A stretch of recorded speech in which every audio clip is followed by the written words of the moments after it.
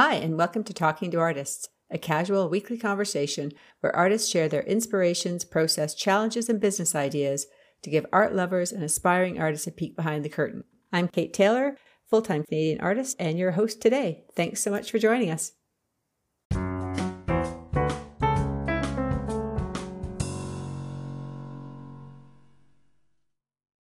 Good morning, and welcome to episode 37 of Talking to Artists, a podcast that introduces art lovers, would-be artists, and art collectors to working artists of the day to understand a bit more about their practice, their business practice, their processes, and a little bit of a peek behind the curtain. So that kind of makes it fun. Today, we're going to be talking to Renato Foti, who is a glass artist. I have known Renato. I was doing the math last night, and I think it's like 35 years. So that's kind of cool. I'm really looking forward to kind of connecting with him. And it looks like we're just going to wait for him to join us. And hopefully he will be here soon. So I'm currently at my cottage studio because, of course, of the isolation. So we did our 2 weeks of quarantining here, and it's been pretty lovely, but very cold, like minus 20. So it's been kind of cool actually today to have such nice weather.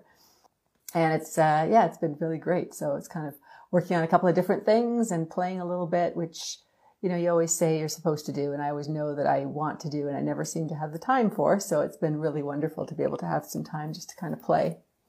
Okay, looks like Renato has joined us. So I'm going to actually invite him right here. Hopefully he can come on board and chat with us about his glass, which I just love. Hi, can you hear me okay? I can hear you great. How are Good. you? I never usually use the buds, so I'm doing wonderful. Thanks. Well, part of it is because I want to, I'm actually making this into a podcast, and so it's nice to have really good audio because then I don't have to do as much work on it. So okay, that's good. my COVID plan, which I'm not there yet because I still have to learn how to do the podcast part of it. Oh, don't ask me because I'm not up on this stuff. I just made a little jig to hold my phone like this so that I can have a good view, and I don't have to sit there with my arm for half an hour either. So. Oh, I know, because that's painful. Yeah, my sister actually sent me this really great tripod I'm using. It's super steady, so that we can actually, record while I'm painting, which I haven't actually done yet. I've just used it for stuff like this. Oh, and good. Zoom calls Yeah. and stuff. But Well, with all my camera equipment, I think that's easy for me to do too. I have a lot of gadgets, so I think you have to just start you're a camera guy. I know. But what's funny is there's nothing more boring than watching a guy like myself make glass art because it's really tedious. It's not tedious when you're doing it, it's therapeutic.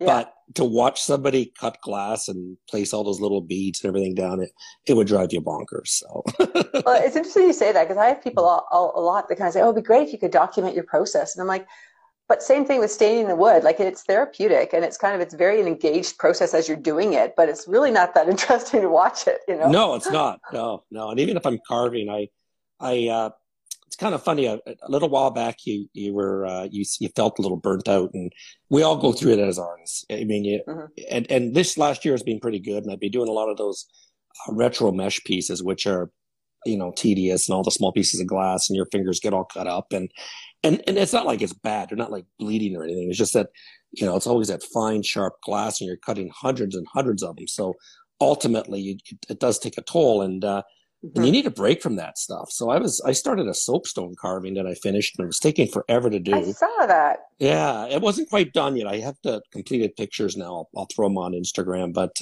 it's not really my art style. It's kind of a homage to some stuff I collect, and some of these older Japanese pieces that I've played with and collect, and just having fun with it. And I really enjoyed it. But it's one of those art forms that if you do it and you want to get paid for it, it's like casting glass.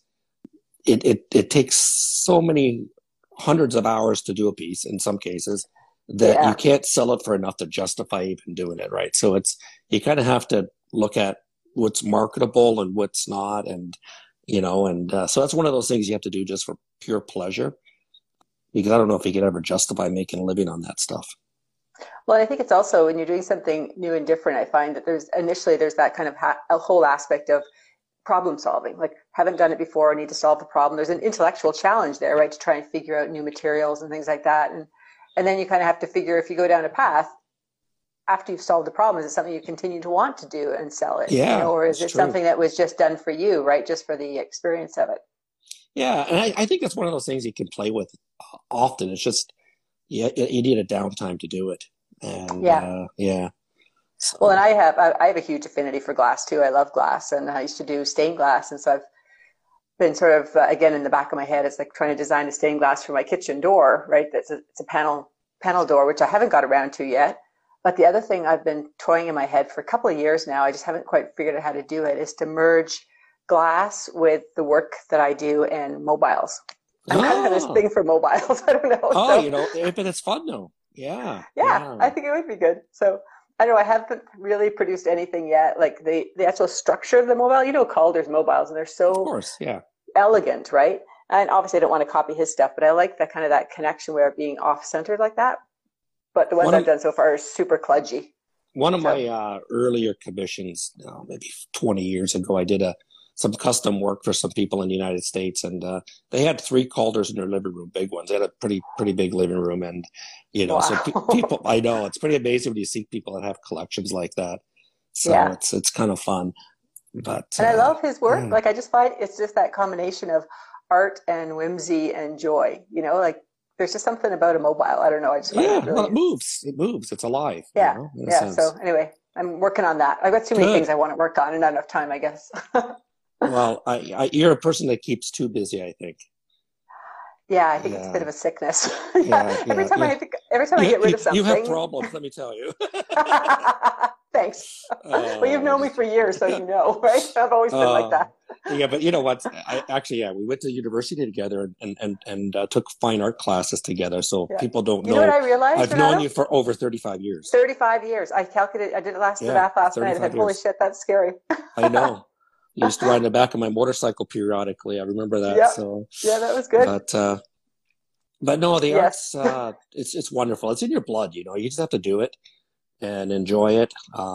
There is a business side to it. I mean, I think that's one thing that I don't know if I fell into it luckily or just evolved. I think everything evolves. That's what it's really about. Is you start something and you perfect it, and maybe there's a market for it. And once there's a market for it, then you have to take that next step to get it out there in the world. Really, either Yeah. via shows or advertising or exhibitions, social media, whatever. I mean, and the rules of that have changed over the last 30 years, really. It's 30 years ago, it was a matter of getting some really good galleries and it's your way of advertising there, but now it's very different.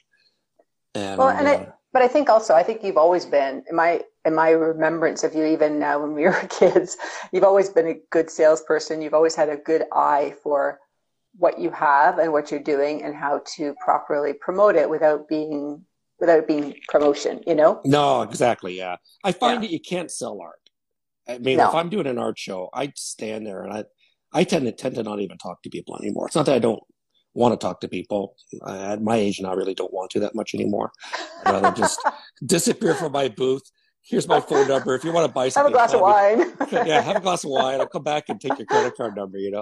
But it's really up to the individual to buy it. It's if they want to learn about you, they've already probably decided they want to buy the piece. Now they want to learn a little bit about you. It's you can't sell art. It's one of those things that I mean, okay, that's not true if you're a gallery. I think that's different when you have I don't know. 100. I think you Yeah, can help people make a decision. I think you yeah. can push them when they really want to push and they're feeling a little bit guilty maybe spending money on art. But I don't think you can talk somebody into something they don't want or they don't No, like. absolutely not. I agree. Absolutely Yeah. not. Yeah, it's not going to happen. And they know what they like right away. One Yeah. minute somebody walks by your piece and goes, "Ooh, I don't like that," and the next person thinks it's the best thing in the show. And Yeah. it just doesn't matter, right? So at the end of the day, it's really just the client will find you, and that's why you have to get out there. You just have to get out there to show your work to as many people as possible, because when it happens, when they like it, they will move on it. But if Hmm. they don't see it, they don't know what to move on, right? So Well, exactly. Yeah. And I think too, especially as your stuff gets more expensive, like glass, I think in its own, basically because of the cost of goods on it is obviously more expensive than starting off and buying a little painting or something. for sure. But even for that, like it does take people time to make that final decision because it's not an impulsive decision, right?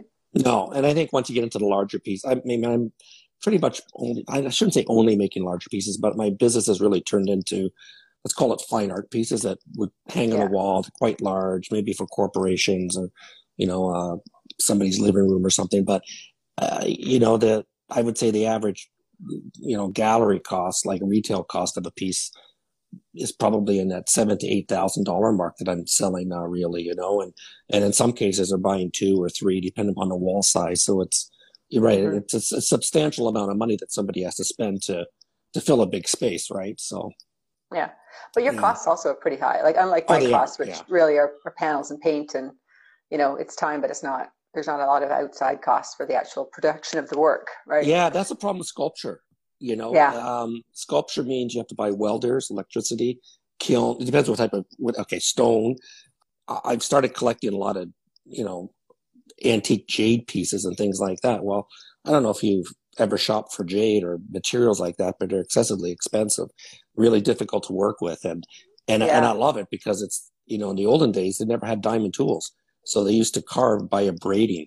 So it would take thousands of hours to make a piece, right? And that's why it's so valuable. It's not just, the material is too, but beyond that, somebody spent, a long time to make a carving. And that's what sculpture is though, right? There's a lot of cost of material and tools and shops and, shipping it. Like I was looking on your Instagram and you had the huge crate with the shipping, I think it was 5 panels or whatever, and all the padding and everything it must be so scary to ship that. It is. I use trucking companies now, and they are insured. Just insuring 5 panels like that is about $300, $250 to $300. Just insurance.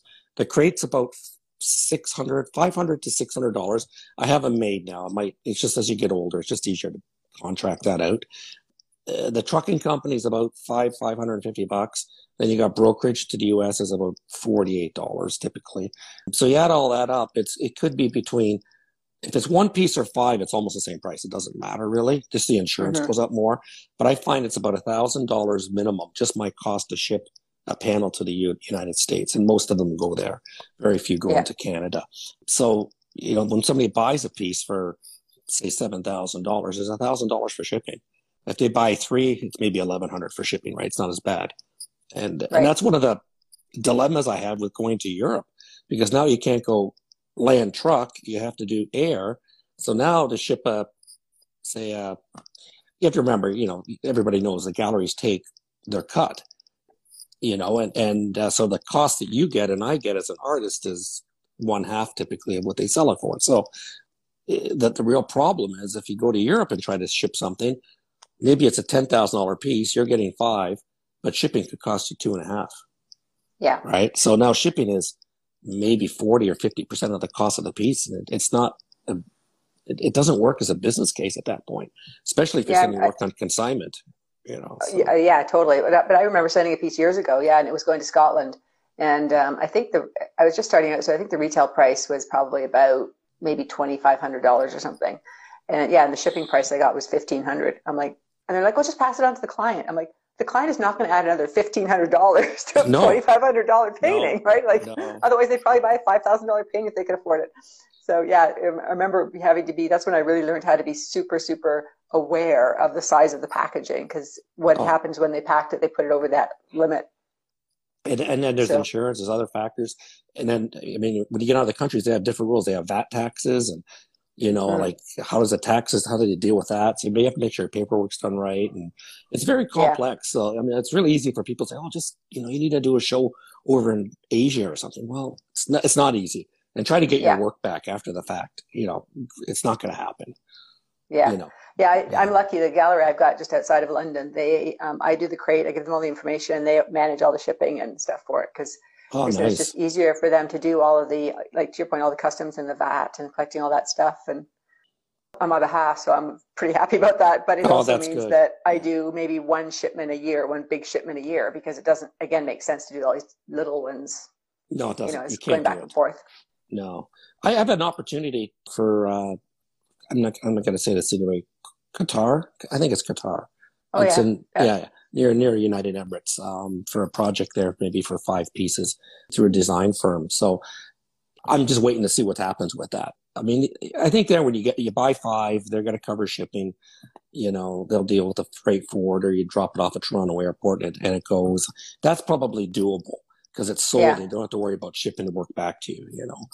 Well, I find typically designers, maybe they're just better at educating their clients, but they typically seem to charge additional for shipping, and the client pays that, and yes, it doesn't seem to be an issue. I just sent a big one down to the US as well, and yeah, shipping was $1,000, and I'm like, ooh, but client paid it, so that's right. Yeah, they knew, right? And there's no way around it. I mean, if you're in some countries and you want, let's say, world-renowned art, it's coming by plane.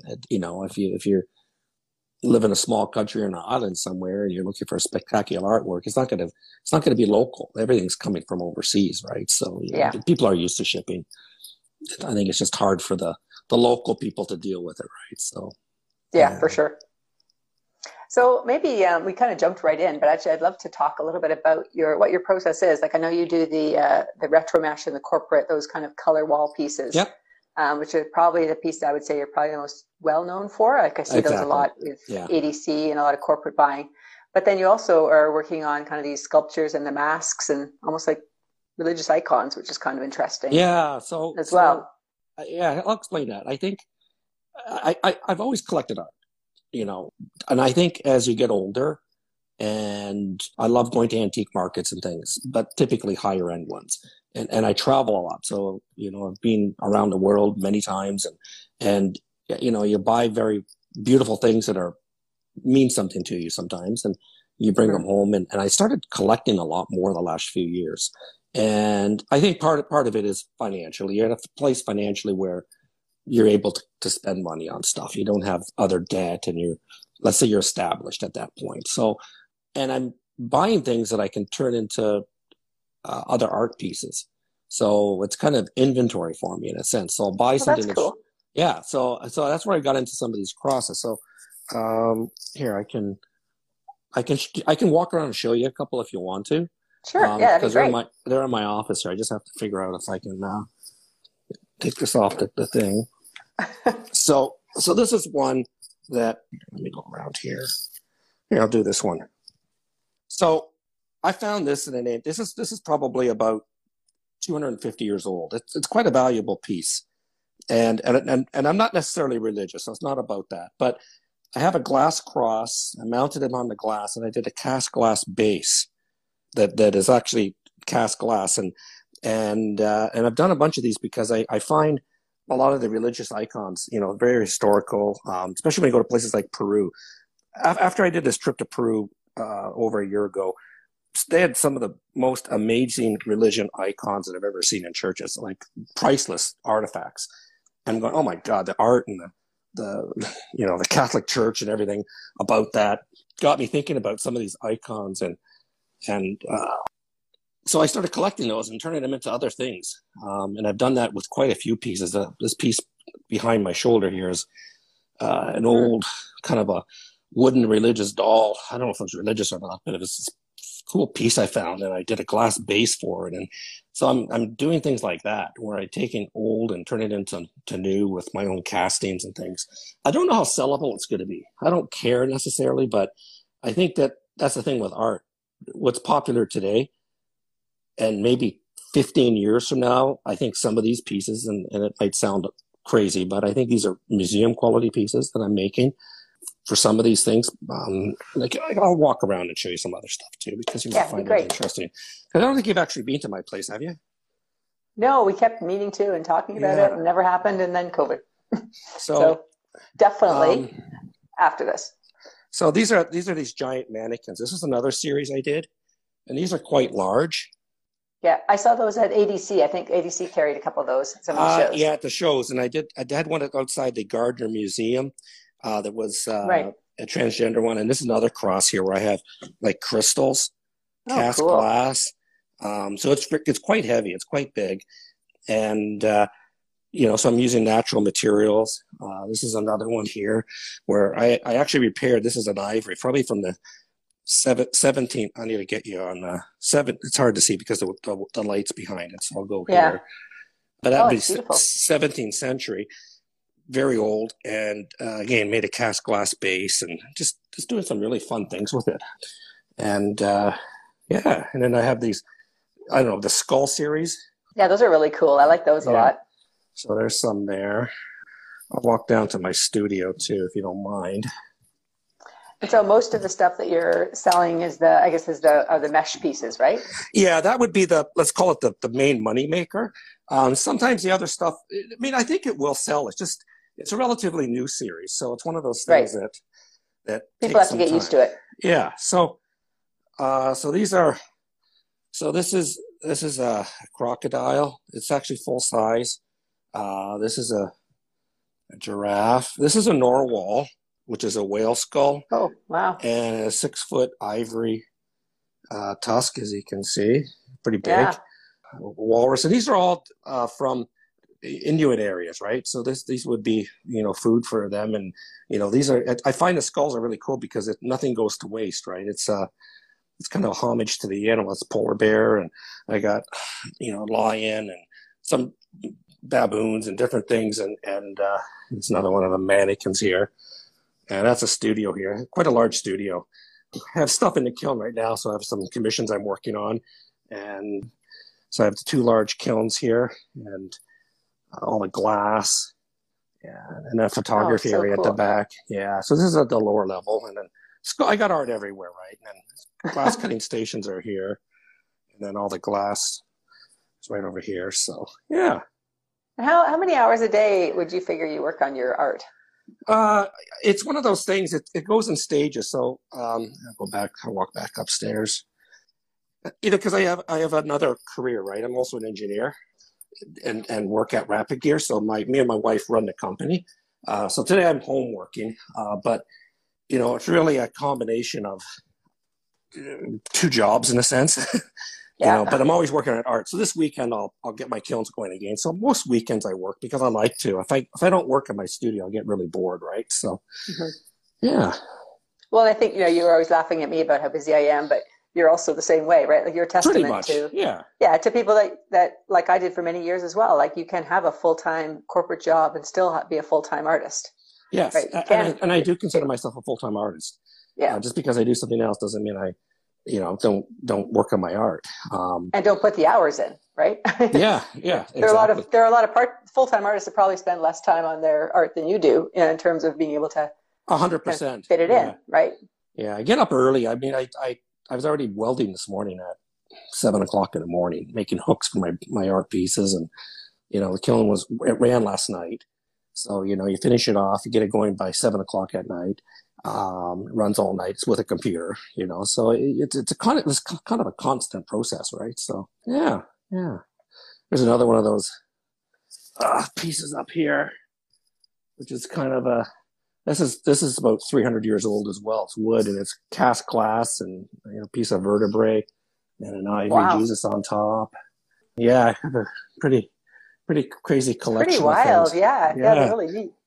But your background, because I think, when I met you, obviously you were doing an engineering degree as well as a fine arts degree, but your engineering background must have actually been really helping because a lot of your art is very technical, like with the kiln and the welding. I think so. Yeah. In terms of being a craftsman, I think it never hurts to have an understanding of materials and metals and cements and, whatever you're doing. I think that technical knowledge is really helpful for sure. I don't know about the mathematics of it. I don't think too much of my art uses mathematics. Probably does though. I mean, calculating, glasses and how long it had. That's easy math though. Yeah. Well, yeah, it's easy because you know how to do it. But the other thing is, I think that, you touched on it a little bit before too, is part of it is understanding the craft and committing to your practice. But the other part of it is having the business side of it, which I think you've always been really strong at in terms of getting the work out there. But the third part of that, which I think is really wonderful about you, is you're a very generous artist and you're a very generous person. And I think that that's part of building that community. I know when I first started out and you introduced me to Nancy Grenier of Rouge Concept, that's right. Yeah. By the way, I saw a couple of months ago and she said to say hi. I hadn't seen her in ages. Wow. Yeah. Yeah.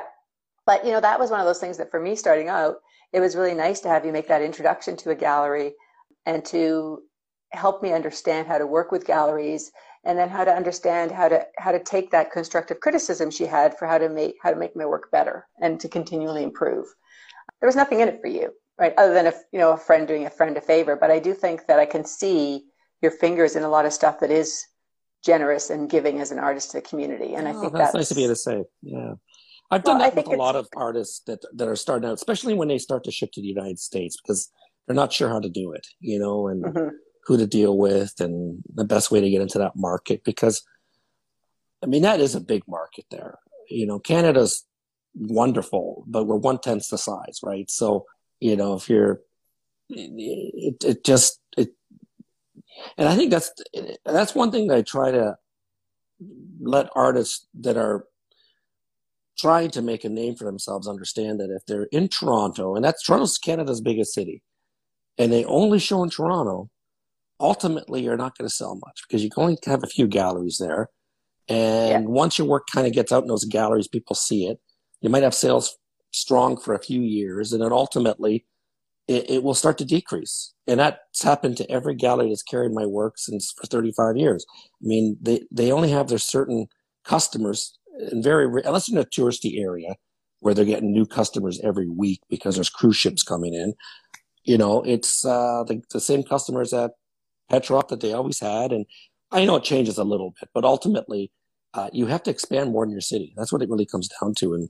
And artists don't realize that sometimes. Well, I think especially if you're an abstract artist, which both of us are, not including your mannequins, but I think the reality too is that Toronto is really primarily the only abstract city in the country. So if you do landscapes, then you have the opportunity to maybe go to Calgary or Montreal or Vancouver. But even if you hit all the big 5 top cities, you're right, you're going to run out of customers in Canada pretty quickly. Pretty quickly. Yeah, I think so too. Yeah. And it's funny, I do travel across Canada often for work, and there are some really good galleries in places like Regina and Saskatoon, and I've been to Calgary and Edmonton for galleries. And there is abstract work out there. There are just some really good artists out there, as well as Quebec. Quebec is amazing. But typically Quebec carries Quebec artists. They don't usually have a lot of artists from outside of Quebec. Even though I've shown in Quebec, I think the norm is it's kind of local. It does seem to be. And even in some of the bigger, well-known galleries, I think that that's the way they tend to do it there more. And it's funny, some people from Quebec have bought my work, but they bought it in the States. And then you find out they're living in Canada, and you have to ship it to them and say, okay, that's in Canada. I'm actually in Montreal in a week. You want me to deliver it? They're like, wow. That's way better. So I know. It's funny, but it's true. Yeah. Well, and I think you're also the one that put me in contact with ADC, which has been really great for me as well. Like in terms That's right, of, yeah. And Petroff as well, I think, too. Yep. Yeah. Well, Petroff you knew about. That's close to your house. Petroff I knew because they were close to me, yeah. But I do think that it's nice to be able to, if you're going to go and embark on something that's different and a little bit nerve-wracking, like doing these art fairs or doing something like ADC where you don't know if it's going to be worth it. It's nice to be able to tap into your community of artists and kind of say, hey, honestly, does this work for you? And how does it work for you? And do you think it'll work for me, sort of thing, It does. But even then, there's never a guarantee, right? People have to understand that. I've done art shows where I've spent a lot of money to go down to Florida, ship your work, attend a show, and nothing sells. And you try it one more time, and then maybe 2 pieces sell. There's no rhyme or reason. It is risky. Yeah. But, and I do have to say this, but somebody might call you 4 years later and say, oh, I seen your work. I remember it. Now I'm ready for it. And it happens. It really does. So I think you have to look at art shows as really building a foundation. And that's really what it is, because you don't always get a sale at them. But I think that's why that you've done enough. Yeah, absolutely. But I think that's why it's also really important to remember that while you're sitting in your booth, you talk to as many people as possible, collect your names in your database, continue to court them and woo them, and build a relationship with them so that when they are ready, then you're kind of right there front and center. And I think that's the other thing a lot of artists don't do is they don't continually follow up. And you know what? I'm guilty of that. Yeah. I think everyone's guilty for a while, but I think that, Marketing 101 tells you have to touch someone 9 times before they kind of will make a decision, and probably another 5 before they actually decide to purchase. So if you give up after the first email, you're also leaving opportunities on the table Yeah. from people who truly want to buy Oh, from you, totally. right? They just get busy. But the little joke of it is, when I do an art show, I spend more time going to visit the artist friends of mine because I don't see them very often, and I'm not at I my know. booth that often. So, I know, me and that's too. funny. Where's the guy at this booth? I don't know. He's probably visiting somebody, having a beer somewhere. Cool. Yeah, but don't you tell? Like, I could totally tell though the shows where I'm like, wow, my sales weren't very good today. It's like, oh, that's because I did too much socializing. I got to keep my ass back in the booth. So what's next in your So, future? What are you working on in terms of taking your business to the next level or different shows or? well, I find, okay, I mean, if you want to talk about my business a little bit, I started off as a sculptor doing, let's say, relatively expensive castings. This is a long time ago. Okay. This is before I did the dinnerware stuff. And then you kind of get into these crafty galleries, uh, gift shops, I mean, I used to sell to Barney's of New York, and they were buying some pretty cool stuff of mine at the time. And it was a really good customer. And this is quite a few years ago. And you kind of get distracted and you're doing more, let's call it low volume production items, and I would say that's more the craft world. And then with those retro meshes, they got larger and bigger and more complex. I tend to sell to fine art galleries now more so than craft galleries. Okay. So Right. there's a difference there. And, I just got into it. They actually sold some of my work in the past recently. And I sent 3 pieces down to, a new gallery in, Boca Raton, called Rosenbaum Contemporary. And I mean, they're pretty high end galleries. So I think my goal, and I'm not sure how easy it will be, is, to take that to that next level of, fine art gallery that, is one of the better ones in the city, for example, right? So, Mm-hmm. and I think in some places that's easier to do than others, but I think that'd be a nice place to go. Then you can maybe do a new series that's maybe a little bit more complex or, more to it in some cases. Or based on the And, colors of the area to a certain degree. yeah, you Yeah. can. But I went to Series 2 Retro Mesh. I mean, it's confusing for people, but you can see a difference. But Series 1 was one price, and I said, well, I'm going to add more complexity to this, and there's an extra firing. I got those little squares with those pinstripes, and it takes a lot longer to make them, and they're almost double the price. I mean, 80% more expensive, and so that's a different market for that too, right? Different price point. So I think that's what you want to do sometimes. Is just kind of add to it. I mean, I mean, I love these icons where I'm taking antiques and turning them into something else, but the price points are going to be pretty high. I mean, some of those, I don't know if you've ever bought a Norwal skull before, but I mean, No, I can't royalty say I used to have. collect them. No, I don't think so. I don't think there's a lot around, but, No. but the people that own those would be Queen of England. Like that's what I don't know. There's a new book by Taschen called Cabinet of Curiosities. And this is what the nobles collected. They collected antlers and turtles and, skulls, all sorts of crazy stuff. And because they were like, that was science back then. I mean, natural history was really front row science 150 years ago. Okay. Right. And this is the stuff that people had. And some of those things it's really cool and rare, very rare. And to turn it into art, somebody have to spend a lot of money on that piece because just the skull itself is, $10,000 really, right? So maybe more. Yeah. So then if a gallery sells it, now it's 20, and then now you got my art with it too, which took a long time to make. So you're probably talking a $40,000 sculpture. So, that's a whole different market, right? Where's it going to sell? Who's going to want it? Right. But I think ultimately one day it does happen.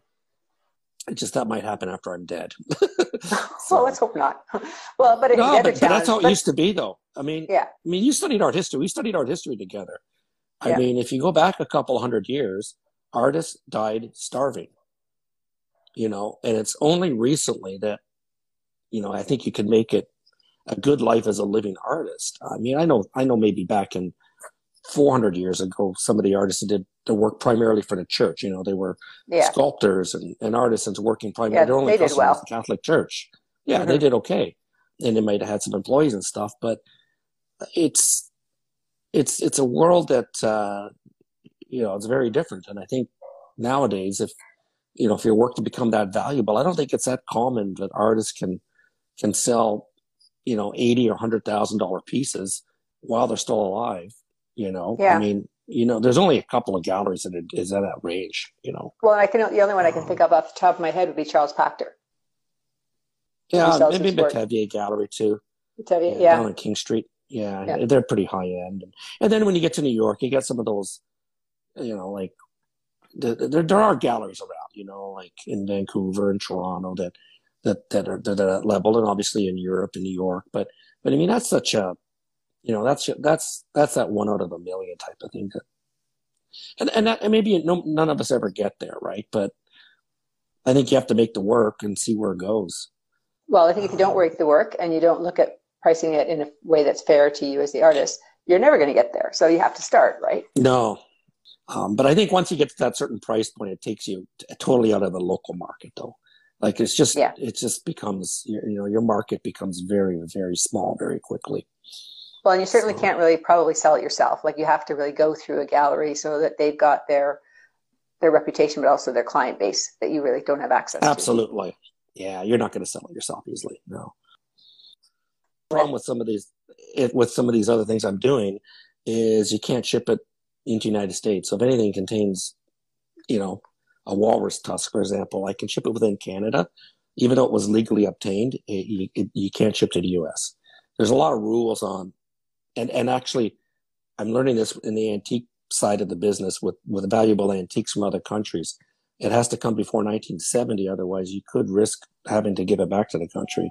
So if you could start looking in articles on things like that, where big museums like the Smithsonian's and some of these major museums had to give works back to other countries that they might have had in their collections for a long time, because they were taken out of the country sort of illegally at the time, or who knows how they got out of the country, right? Because so yeah. that's something you have to really watch nowadays. So if you went Well, to, say, yeah, Iran and you buy, yeah, yeah. you You can't have bring to be things home careful. that easily sometimes. I ran into Yeah. that even. I was looking to buy a mahjong set that was ivory, and it was on Amazon or whatever, or eBay or something. So it was like, and it had all its certification, but yeah, they couldn't ship it out of the country.